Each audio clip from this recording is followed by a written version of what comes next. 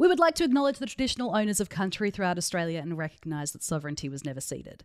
That we pay our respects to elders past, present and emerging. In particular, we pay our respects to the land we now call Sydney, the Gadigal people of the Eora Nation, where we are recording this podcast. Somebody pick up. Pick up! Hear me calling out to you. Thank you for calling. To leave a message, press 1. Press harder, faster. Oh yes. Don't stop. Has the world gone mad? We are back. I don't know why I'm saying we. It's just me. It's just me and my issues are back doing Hennessy's Hotline today. Hi, I'm Tanya Hennessy, a woman of substance and class. How exciting. I'm loving this pod. And you know why I like it so much?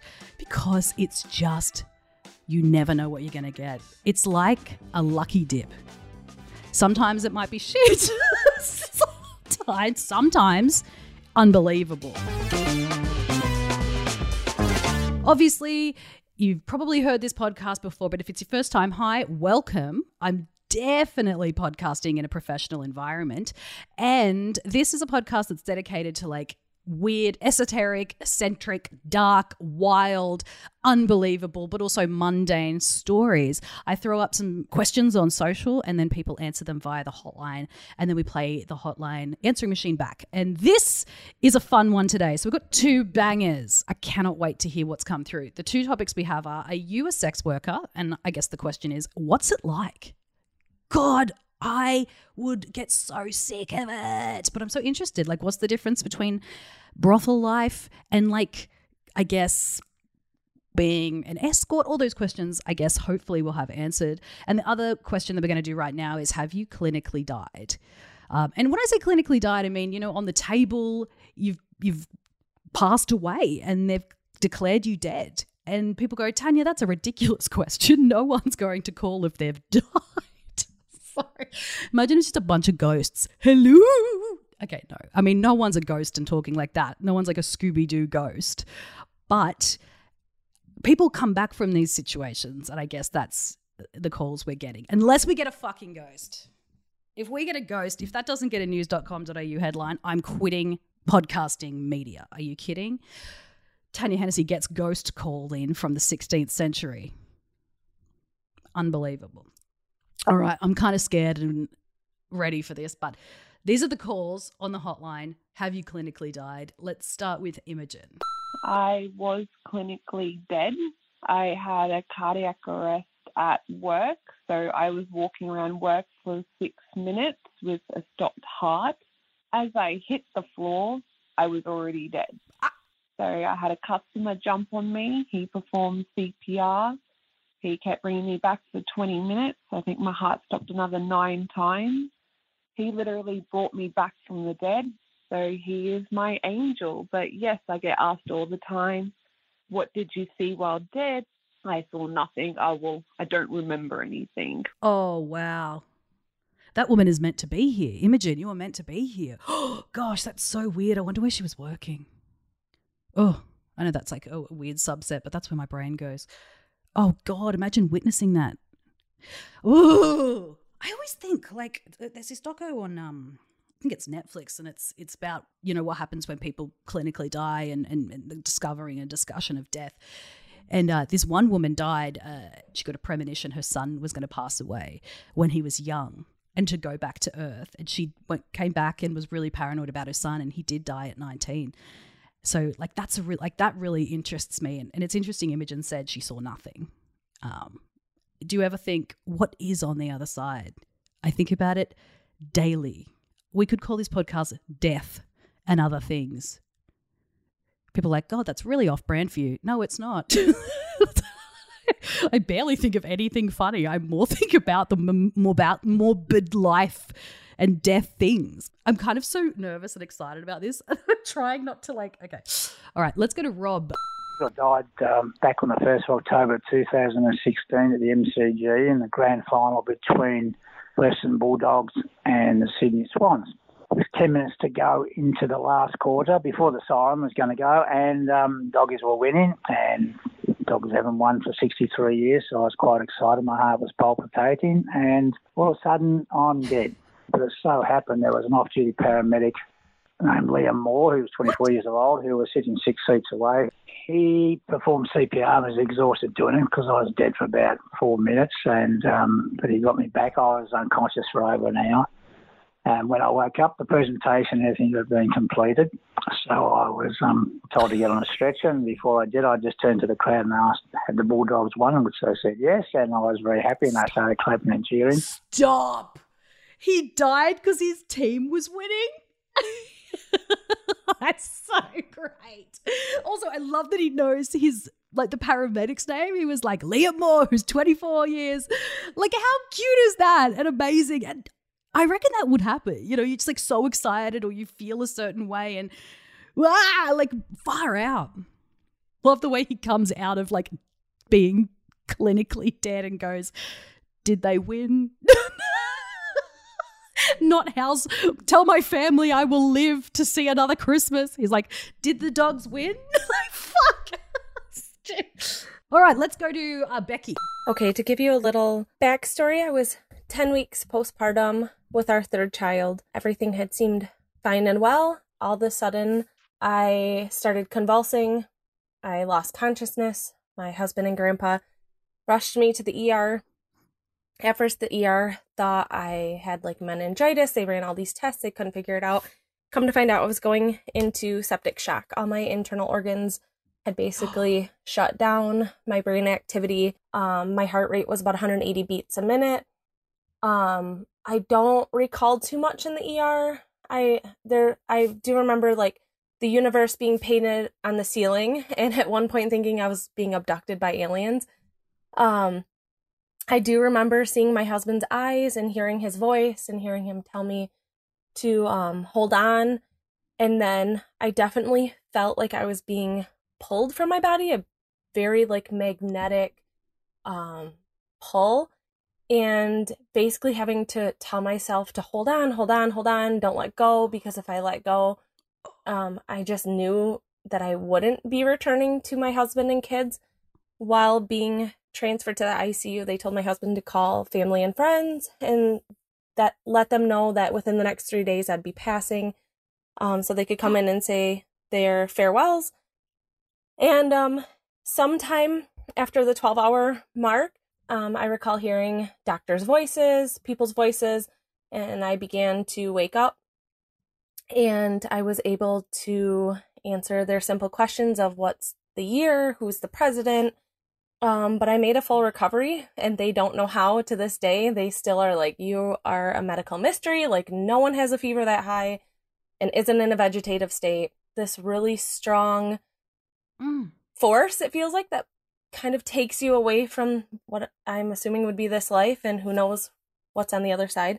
But I definitely felt like I had a choice in the matter, and I just really had to hold on and fight. And I did actually go through this twice with our fourth child, which is why we ended having kids after number 4, because I went septic again and had very similar experience. Oh my God, Becky. Whoa. God, how wild is that? And the fact that she said she had a choice in the matter is like even more interesting to me, that she was like, nah, I'm going to stay. And I wonder if that's what it is like when you're, you know, elderly, that it's like such a pull and you just can't fight anymore. I wonder if that's what that is. Oh my God, imagine her kids losing her. Like that would just be horrible. And I'm so glad she's here. And it sounds like that story is so emotional for her as well. Like the fact that she's a medical mystery, like you are meant to be here. You are meant to be here. All right, so we got one more call. Could we do this again? These are so fascinating. All right, let's go to Isabel. This is our final call. I had a little bout of death about 18 months ago. I was having an endoscopy. Sorry. Did she just say she had a bout of death? Come on. You can't make this up. This podcast is unbelievable. What awards can we win? Come on. Unbelievable. This is better than any radio show I've ever done. A bout of death? No, you go, yeah, I got like a bout of the flu. Not a bout of death. I love this woman already. All right, here we go. We're on here. I had a little bout of death. It's a little bout. Oh, God. Nothing makes my day more than this podcast. Okay, sorry. I had a little bout of death about 18 months ago. I was having an endoscopy and I had a little spew and aspirated and stopped breathing. And I have absolutely no recollection of it at all. But I just remember them saying that they were doing my blood glucose level again. I'm like, no, I hate needles. That's all my brain was thinking. And I woke up just surrounded by a large group of very attractive people.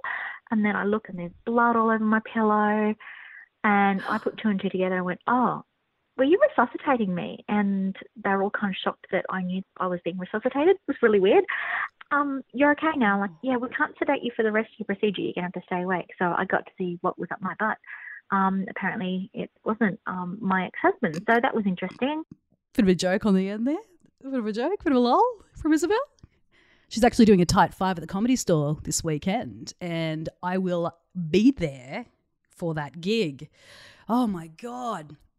These stories are bloody wild. I had a little bout of death, a couple of... What a legend. Isabel, you are welcome on this pod for any topic, even if you don't have a story. Even if you don't have a story, just call up. Happy to hear from you. In fact, you could co-host this easily. It's really interesting. Why and how does this happen? And how can we have so many medical mysteries in which people can clinically die and be brought back? It's just like, I don't know. It's an interesting ethical question. It's an interesting existential question. Are these people meant to be here? Because you kind of think, okay, if someone's clinically died, they must be like 1 in a million. But it seems like a lot of people die and come back to life, which is mind-boggling. Whoa, this could be like an SBS documentary at this point. And if you've got a topic, please share it with me. Someone DM'd me and said you should do a topic on reincarnation. Do you have an experience with reincarnation? I thought that's a banger. But how many calls do you reckon we're going to get about a butterfly? Just putting that, I'm just flagging that now.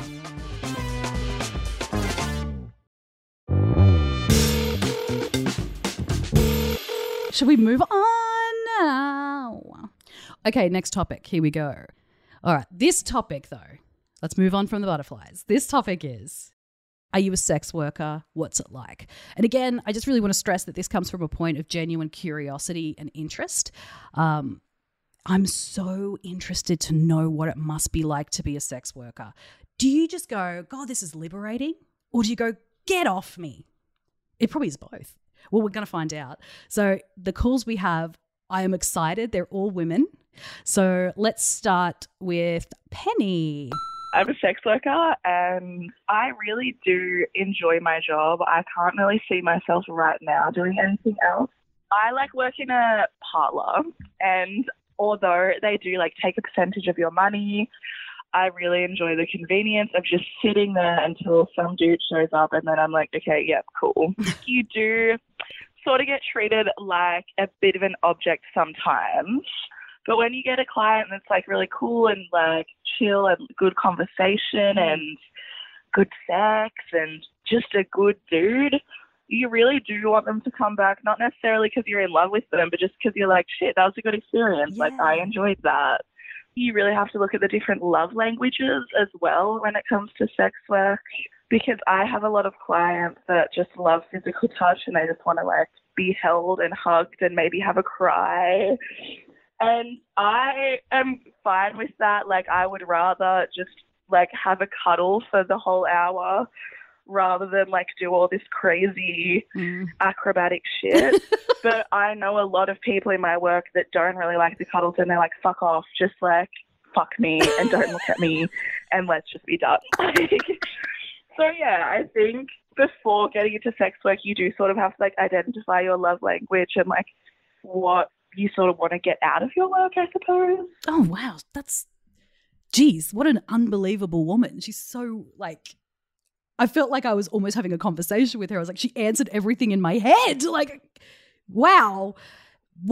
It's so interesting about the parlor situation, because it's almost like having a manager, arguably. Like, you know what I mean? Like, I lose 10% or 20% to my manager because they're organizing it, but you do it for the convenience. Like, 100% makes sense. Sad, though, that so many people just want to cry and be held. Like, that makes me so sad that maybe they don't have someone to go to. But at least these women are able to do that for people. I love the way she was like, some people hate it. They just go, fuck me. Dead. Oh, you know, I always think, like, you know, she kind of touched on it there. Do you ever fall in love with them? And how do you sustain a relationship if you're a sex worker? I'm sure it's definitely possible. It'd be an open relationship, but I wonder if any of these calls will be that. April is next. I was a sex worker. I now have a beautiful 2-year-old and I'm married. I worked in brothels and I worked for myself. Honestly, I would prefer to work in a brothel. Think of it like retail. You get a lot of really nice ones and then it's the minute few that are not so great. My sex drive took a massive, massive dump when I started working. And I was working from 18 through to 22. And it's mainly because it's always the same stuff you're doing. There were weeks where I made nothing. I would go into work and I would make nothing because, oh, this girl does a bareback oral or, you know, whatever. And I'm like, nope, I'm not risking an STI. It's fun when you get the money and the consistency, but when you don't, it's not fun at all. Unfortunately, I didn't have the support of family. They didn't find out until after. They weren't happy about it. Right. They understood why, but they weren't happy about it. And I don't hide it either. You know, my friends know about it and all the rest of it. Even my husband knows that I was a sex worker. Yeah. Funnily enough, he actually used to go to the brothels himself. Stop! So, you know, it's fun, but I'm glad I left when I did. I need to do a whole episode on this. Can we get April and Penny? And there's another, like, I have to ask. I got so many follow-ups and all of these chicks sound like fucking legends. And I feel like they would be open to like all like my weird questions about like, I mean, can I tell you, I would be the worst fucking sex worker. Someone would come in and be like, can I do this? I'd be like, oh, no, it's missionary and I'm laying down and I'll be texting. And you can either have that or not. Yeah, I'll be starfishing like the best of them. I don't really want to be kissed and please try not to sweat on me. Like I would be genuinely the world's worst sex worker. I'd talk through it. I'd be like, oh my God, did you watch Wentworth? I'd be so bad at it. I always try to talk to Tom during and he's like, not now. I'm like, weird weather. And he's like, no, not now. Anyway,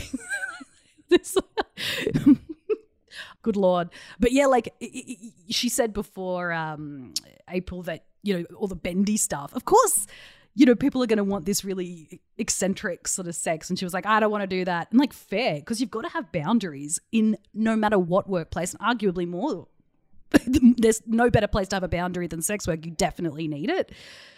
But yeah, it's interesting that her money wasn't as substantial because of that. Okay, let's go to Brandy. This is fucking awesome. This is the best day of my life. I just saw your TikTok about this hotline, and I think this is really cool because being a sex worker, it's like very taboo and it's very like secretive. So there's not many opportunities you get to talk about it. It is a very weird industry. That is all I can say. Every day is a different day. Some days are good, some days are bad. You get creepy, gross people trying to do really fucked up shit. But I think the funniest thing that I have actually done is I've had a person pay me to just kick them in the balls for like an hour. Stop. Never thought I'd be getting paid to do that.